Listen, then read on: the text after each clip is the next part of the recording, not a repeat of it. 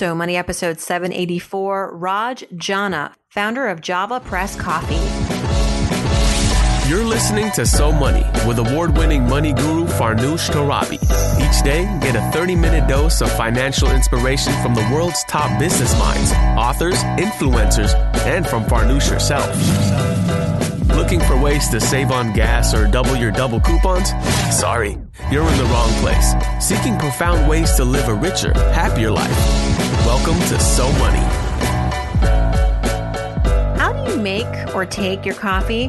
Does it spark joy? Welcome to So Money, everyone. I'm Farnoosh Torabi. Thanks for joining. Our guest today is Raj Jana, and he's built a thriving business by turning the very common experience of making coffee into kind of an art form, and in the process has created a six-figure per month business. A little bit more about Raj. He was born to Indian parents who came to the U.S. with just a few dollars in their pockets. He previously worked at Chevron as an engineer until a life-changing moment at work that made him reevaluate his life path. Raj shares financial lessons learned from his upbringing, the changes he would try to make if he won the lottery, and some high-level coffee talk, like what is a pour over, and why is it Raj's go-to coffee order? Here's Raj Jana. Raj Jana, welcome to So Money. I am so excited to be here. I'm excited for a lot of reasons. One, I love coffee. I think it's no secret. I'm a mom of two. I'm very caffeinated most of the day. And I'm excited to learn about how your company is changing the way that we think about coffee, how we drink our coffee. And I'm getting ahead of ourselves a little bit, but just as a tease to the audience, we're going to learn from Raj how to take an experience that we take for granted and turn it into a thriving business and an opportunity. So, by the way, it started as a side hustle. Anyway, I'm getting ahead of ourselves. Raj, I also wanted to bring you on the show because I think that your journey to becoming who you are, a child of immigrants, a guy who was working a day job, who just wanted more. And I think that's a lot of our listeners. Like we are on the path in the pursuit of greatness and moreness, not more just for the sake of more. You had a wake-up call when you were at Chevron as a reservoir engineer. You had a mentor pass away from a heart attack 3 months before retiring. That's very tragic. This really changed your course of life. Was it immediate? Were you like, oh my gosh? What was it about your life that you felt was not fulfilling you? Well, that's a great question for starters. So when I started my company, it didn't really start. I didn't really have the vision to think it was going to become, what it is right now. I just really wanted something different. For my entire life when I was in college, when I was growing up, I'd always played sports and worked towards incredible goals and almost felt like I was leaving a mark just through the hobbies and the things I was doing. For the first time in my life, when I started working full time, I felt like my mark was going to be left at the end of my career. And in the traditional work world, the end of your career is when you retire. And so that light was so far ahead, and I couldn't even see the light at the end of the tunnel.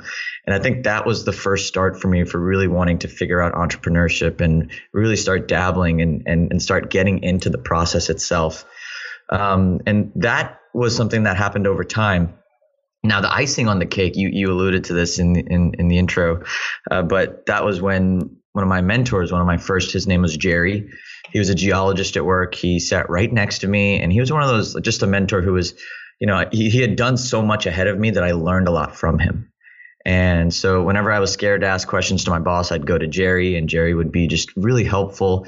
He was an old timer. He'd worked in the same company, in the same job, in the same part of South Louisiana for 37 years.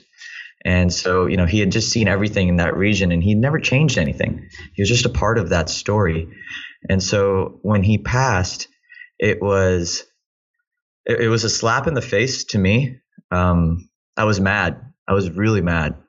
I didn't understand why and how somebody could do everything right, play their cards right, do as the story tells us to do, and still be robbed at the finish line.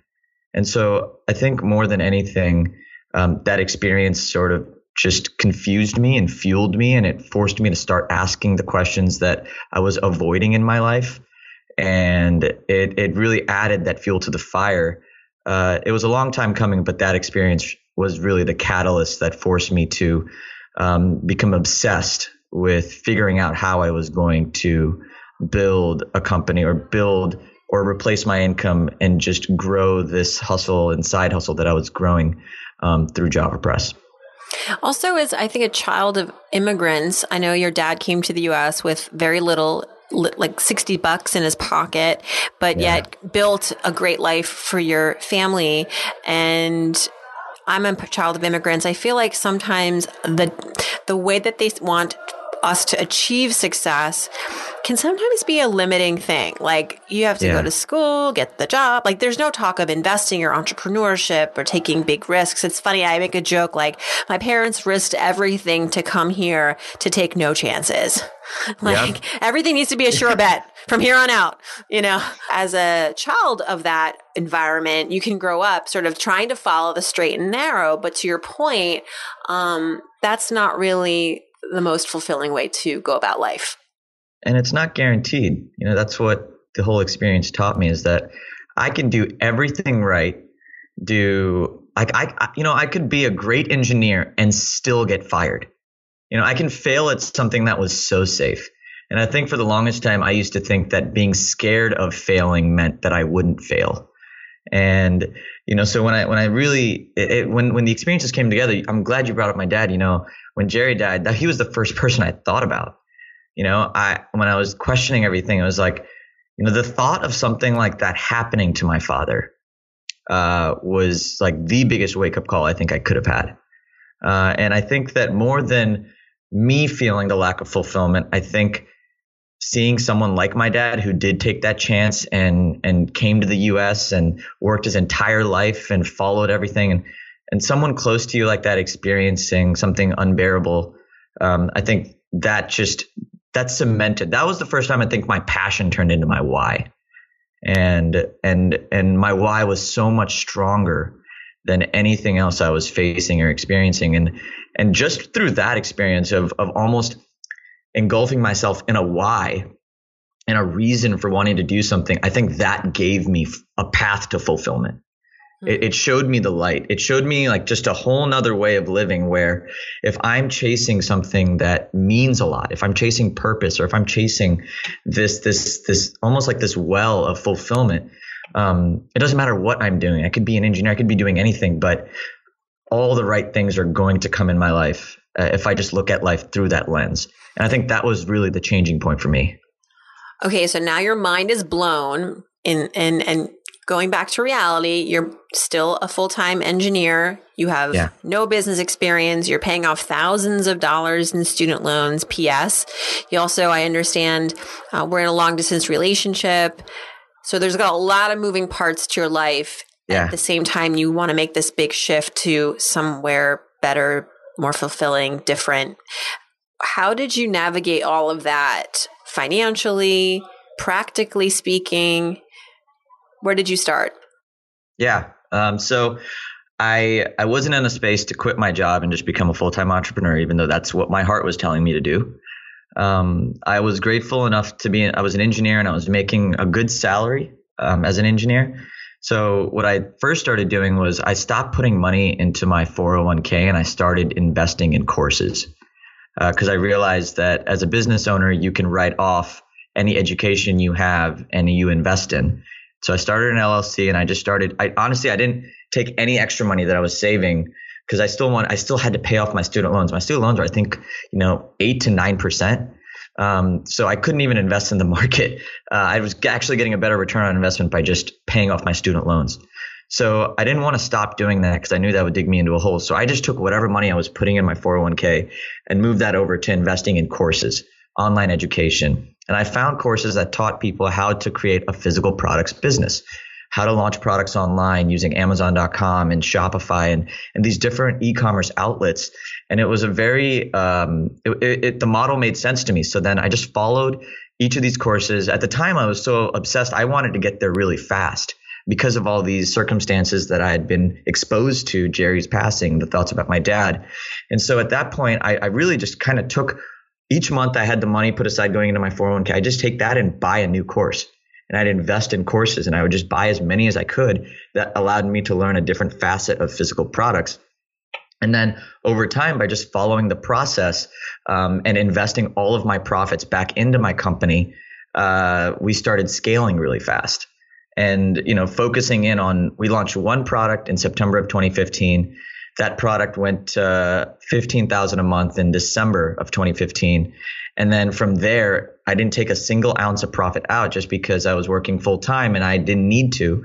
And I just kept doubling down on mastering that one thing that was working really well. So that one product in that one marketplace, which was Amazon to start us off, I just kept doubling down and investing. And then for Christmas, I took a bet on myself and emptied out my 401k.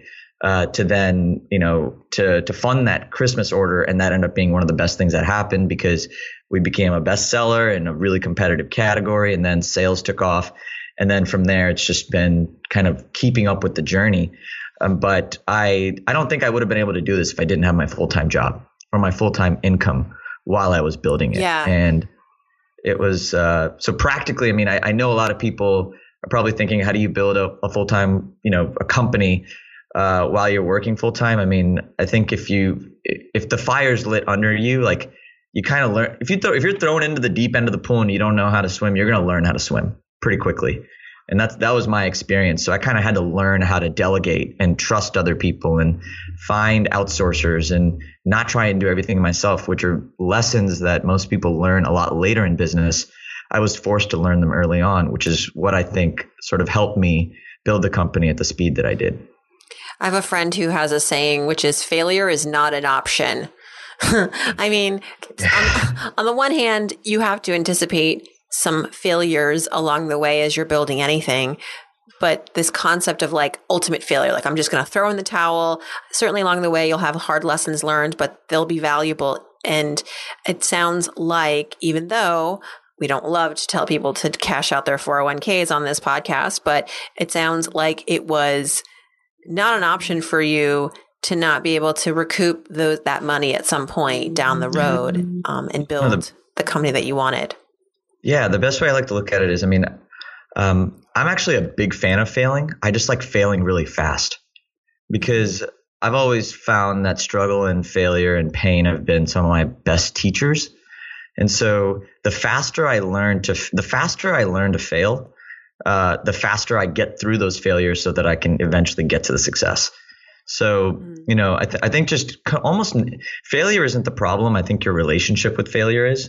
And so if we just change the way we view failure, then it actually turns into a catalyst for exponential accelerated learning, which then compounds the more you fail because you learn how to fail better and better as time goes on.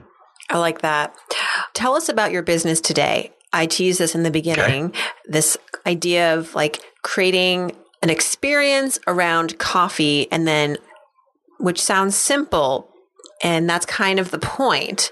And you've made a ton of money doing this. So tell us the genius behind this business. Yeah. So we help people use coffee to live happier lives by creating products that transform the ritual of making coffee into a meaningful daily experience. So really everybody has, a couple minutes before their day begins, a couple moments before a meeting begins, a couple moments that are just sort of fleeting as the day goes by. Well, what we try to do is we try to fill those moments. And if those moments include coffee, which for a lot of people around the world, it does, we try to fill those moments with intention. So, for example, if you're somebody who drinks coffee in the morning, as opposed to hitting a button and getting a cup of coffee and running with it, what our company's mantra and mission really is to help people transform that ritual of making the coffee, of enjoying the coffee, of grinding the beans, of smelling the beans, of learning about the farmers, of all these little things that sort of happen in the process of making a great cup of coffee. We just bring the presence back to the process. And we give tools and practical ways for people to essentially enhance those existing rituals. We're not having anybody do anything new. We're just helping people become more intentional about the process of enjoying a cup of coffee, and by extension, using that as a gateway for them to experience more intention in every part of their life. So, yeah. It's not intuitive to think that people want to spend more time making their coffee. How did you know this would work? I didn't. I knew it worked for me. I knew that when I was working full time, I mean, coffee's always been a gateway for me. I didn't start a new meeting without a cup of coffee. You know, I would go into the meeting room, pick my coffee. My first sip almost turned into a reset button. And I realized that people around me were having a similar experience with a cup of coffee. They didn't know that this coffee was having an impact on them in that way, but you could tell just by the way and the way their habits spoke for them. So I think more than anything, I just learned to become intentional and aware of, like, self-awareness was a big thing for me, especially as I was going through a lot of just teaching myself entrepreneurship. And I had to learn to become very self-aware. And so by becoming aware of how the ritual was impacting me, I think I was able to recognize the patterns in other people. And so when we sort of transformed the way that we approached the model of coffee, we took a product that most people sell, a coffee grinder, and we sort of transformed it into an experience. And I think it was because I learned to listen to myself. And I started noticing the way that it was showing up in my own life. And then, just through talking to other people, market research, and really sort of seeing the same sort of euphoric benefits of people having an experience with their coffee, I think that just gave me the confidence to continue pushing the message. And then it took off. Amazing. And we were talking earlier before we were recording that in some ways your business capitalizing, for lack of a better word, on people's desire to slow down and really enjoy, the coffee lovers, wanting to slow down and really enjoy the process of making their daily or 17 times daily brew. Is thanks to places like Starbucks, where it's all about, going in, going out, the speed, and kind of losing the magic. Yeah. And, I think that, and I'm glad you said capitalize, because I think that every business has a soul for a problem they're fixing. I mean, there's a reason why businesses do well. They're fixing some sort of problem. I think by intentionally understanding the deeper reasons why the problem exists in the first place allows for a way for businesses to create almost movements, or for businesses to create exponential positivity in the lives of their customers. Starbucks is a great example. Starbucks was one of the first people to create this home away from home sort of mentality in a coffee shop. And they didn't do that because they wanted to, capitalization was a process, but I think Howard Schultz really just understood that this was an experience he really enjoyed. And because he really enjoyed that experience, he wanted to spread it with others. And I think, when I think about the way that our company is sort of organically grown, I mean, yeah, we did a lot of marketing, but all we did was take the message and amplify it. We didn't do anything more than just tell the story and really just tell the mission behind the company and the way our products are intentionally designed. And then word of mouth sort of took over because people started experiencing the happiness that comes from taking care of themselves in a small way every single day. And I think I think right now is one of the most incredible times we live in as business owners, because people are yearning for this aspirational need, and especially physical products in particular, people are choosing to include your products in their day. They are choosing to have you as a part of their 24 hours, and sometimes actually just 12 hours. They're choosing to have you in their day, and I think that focusing on this level of intention, just in any level of business, I think gives you a really amazing opportunity to help a lot of people, and by extension of that, feel good about the work you're doing, which then allows your company to grow really fast. Raj, take us back to childhood again. I'm really fascinated by your background. I think also because of my similarities with being a child of immigrants. What is a money memory that you remember as a kid, or a lesson or a conversation that has stayed with you all of these years? I think from a very young age, I've seen the power that money can have to help people. My dad, he still supports 3 or 4 families back in India. My grandma, he's paying for college for a ton of kids out there who just don't have the resources to do so. And I've firsthand seen just how much fulfillment, how much happiness, how much joy you can give others by having money. And so ever since a young age, I've always wanted to be successful just because I know the impact that can have on other people. More than yourself. Yes, you can transform your own life. And I've never believed money can buy happiness. I just think money removes the stresses in life that allows happiness to exist freely. And so, but when you can exist freely, all of a sudden it turns into how can I use money to help other people? And seeing my dad give back, and my mom too. I mean, both of them sort of worked hand in hand to just always want to give back to their families in India. And that's been such an inspiring, just growing up around that has been so inspiring for me. And I think it is a part of who I am. And it's a part of the reason why I'm so obsessed with evolved enterprise and the concepts of conscious capitalism, just because I do think that having money and succeeding in life is a gateway to really helping other people shine themselves. Mm-hmm. Absolutely. Okay. This is maybe sounds like it's coming out of left field, but I really like this question. So I ask of a lot of guests. I'm recently starting to ask more guests this question. It's a question actually that comes as a part of my partnership with Chase Slate. So they're the sponsor of this podcast, and they did a study and they found that a majority of millennials, about 3/4 of them, made a purchase and then posted it to Instagram in the past 6 months. We are very much a sharing world right now. We love to talk about the things that we're consuming. So, what was the last thing you bought that you shared on social media? It didn't have to be Instagram, but like you were really excited about it, or maybe it was an investment or a donation or something that you did with your money that you posted online. Oh my gosh, that is a great question. It's really making me think right now. I'm usually not floored like that. So thanks. I really appreciate that. Let me see. You know what? Actually, the last thing I shared online was a gift from a friend, and there was nothing crazy special about it. It was actually a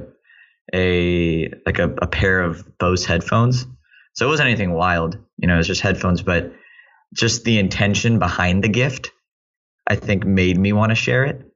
I just really appreciated, we were talking back and forth, and I'd helped him with something, and all of a sudden, a week and a half later, I get these really nice headphones in the mail. And that experience really, it compelled me to share and just talk about how much I appreciated him in general, or just the idea of gifting. So I think that's the last thing that I personally shared online. And it wasn't the product itself. It was the experience behind it and the people behind it that really made me want to share it. Well, they say money doesn't buy happiness, but experiences do.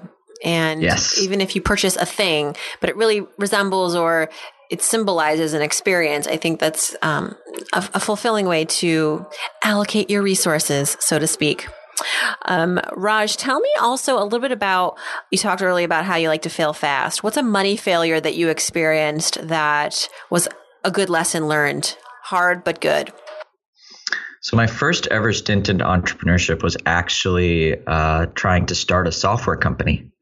And I'd read The 4-Hour Workweek, which is a book by Tim Ferriss, and it kind of opened my eyes to the possibilities of just the life I could have. So I found this course that sort of taught you how to have a software company online, no money down, nothing. And so I was like, all right, I'm going to buy this course. And so I impulsively bought the course, and the course, what they teach you is just go out there, ask a bunch of business owners what their biggest pains are, and then develop a solution to fix the pain. Well, I chose breweries as my industry. And so I was cold calling breweries left and right. So within 6 months, I think talked to over 2,000 brewers around the country during my lunch break. And at the end of it, I had asked them for money to build my solution, because that was sort of what the course taught you. It was like, find a pain so painful, ask the people for money to build the solution, and then you have a software company. But when I asked them for money, I didn't make any.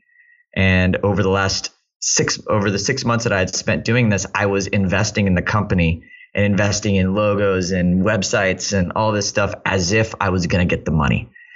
And so that was really my first failure in entrepreneurship and just money really in general, because I'd put in a lot of money in the course and spent a lot of money and kind of researching these people and spent a lot of money almost assuming that I had won.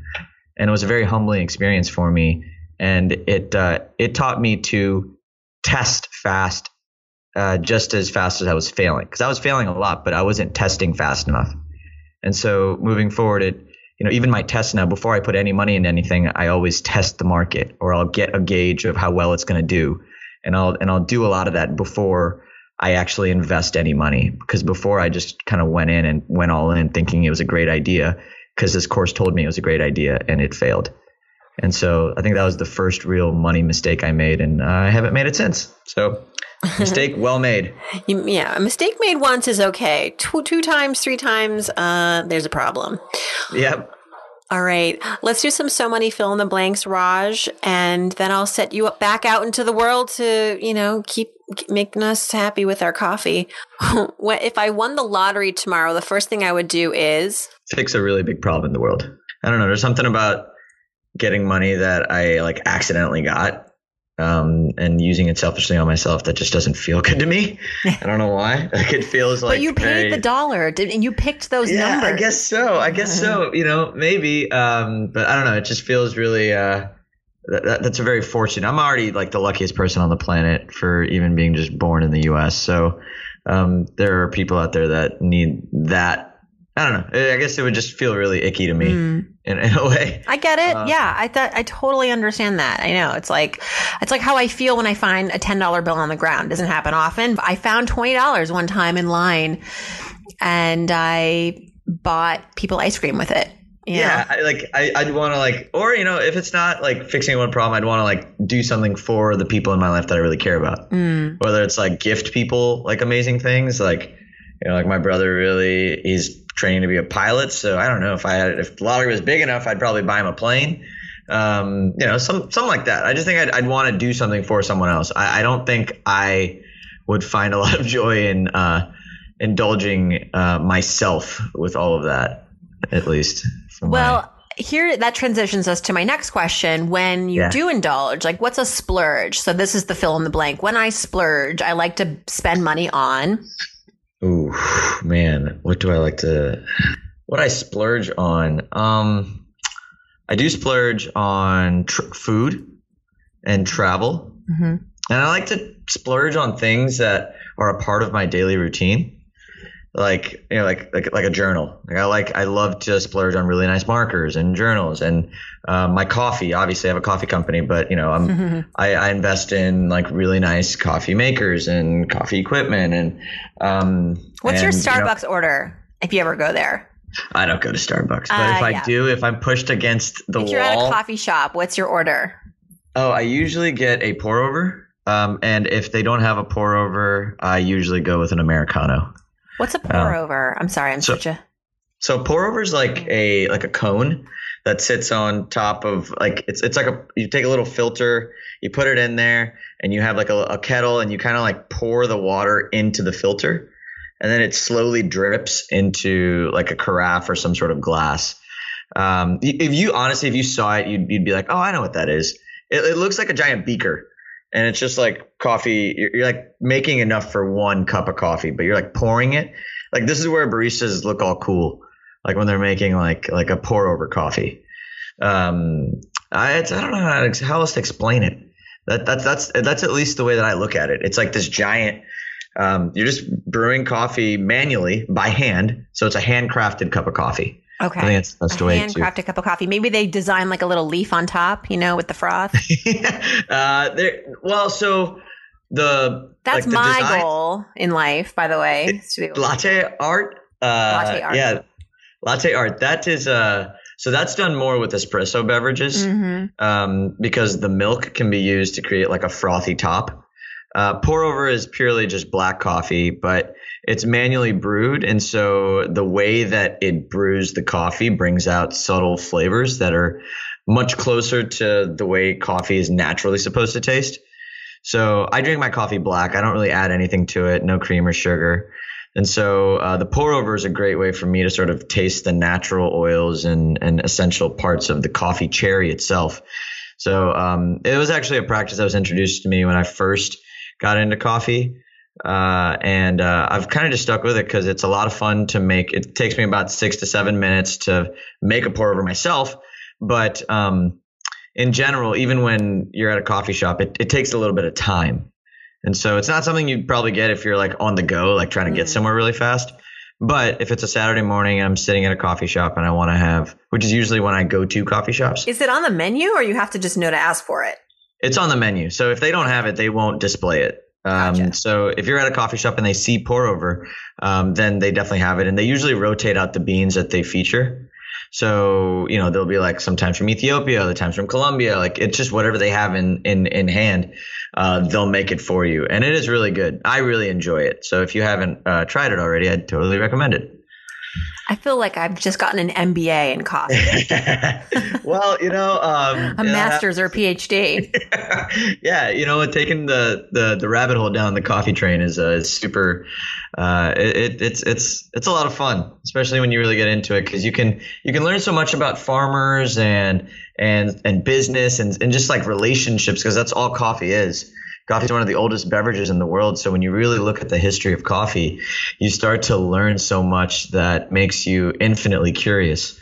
So yeah, if you're going to go down the path of really starting to appreciate coffee, I think you'll have a lot of fun with it. Cool. Thanks, Raj. Okay. Last but not least, I'm Raj Jana. I'm so money because I have an amazing team. I've got an amazing support system, and I'm very privileged to live the life I am. And I'm grateful for all the mentors. I'm so money because of the people around me. That's amazing. They say you're the average of the 5 people you spend most of your time with.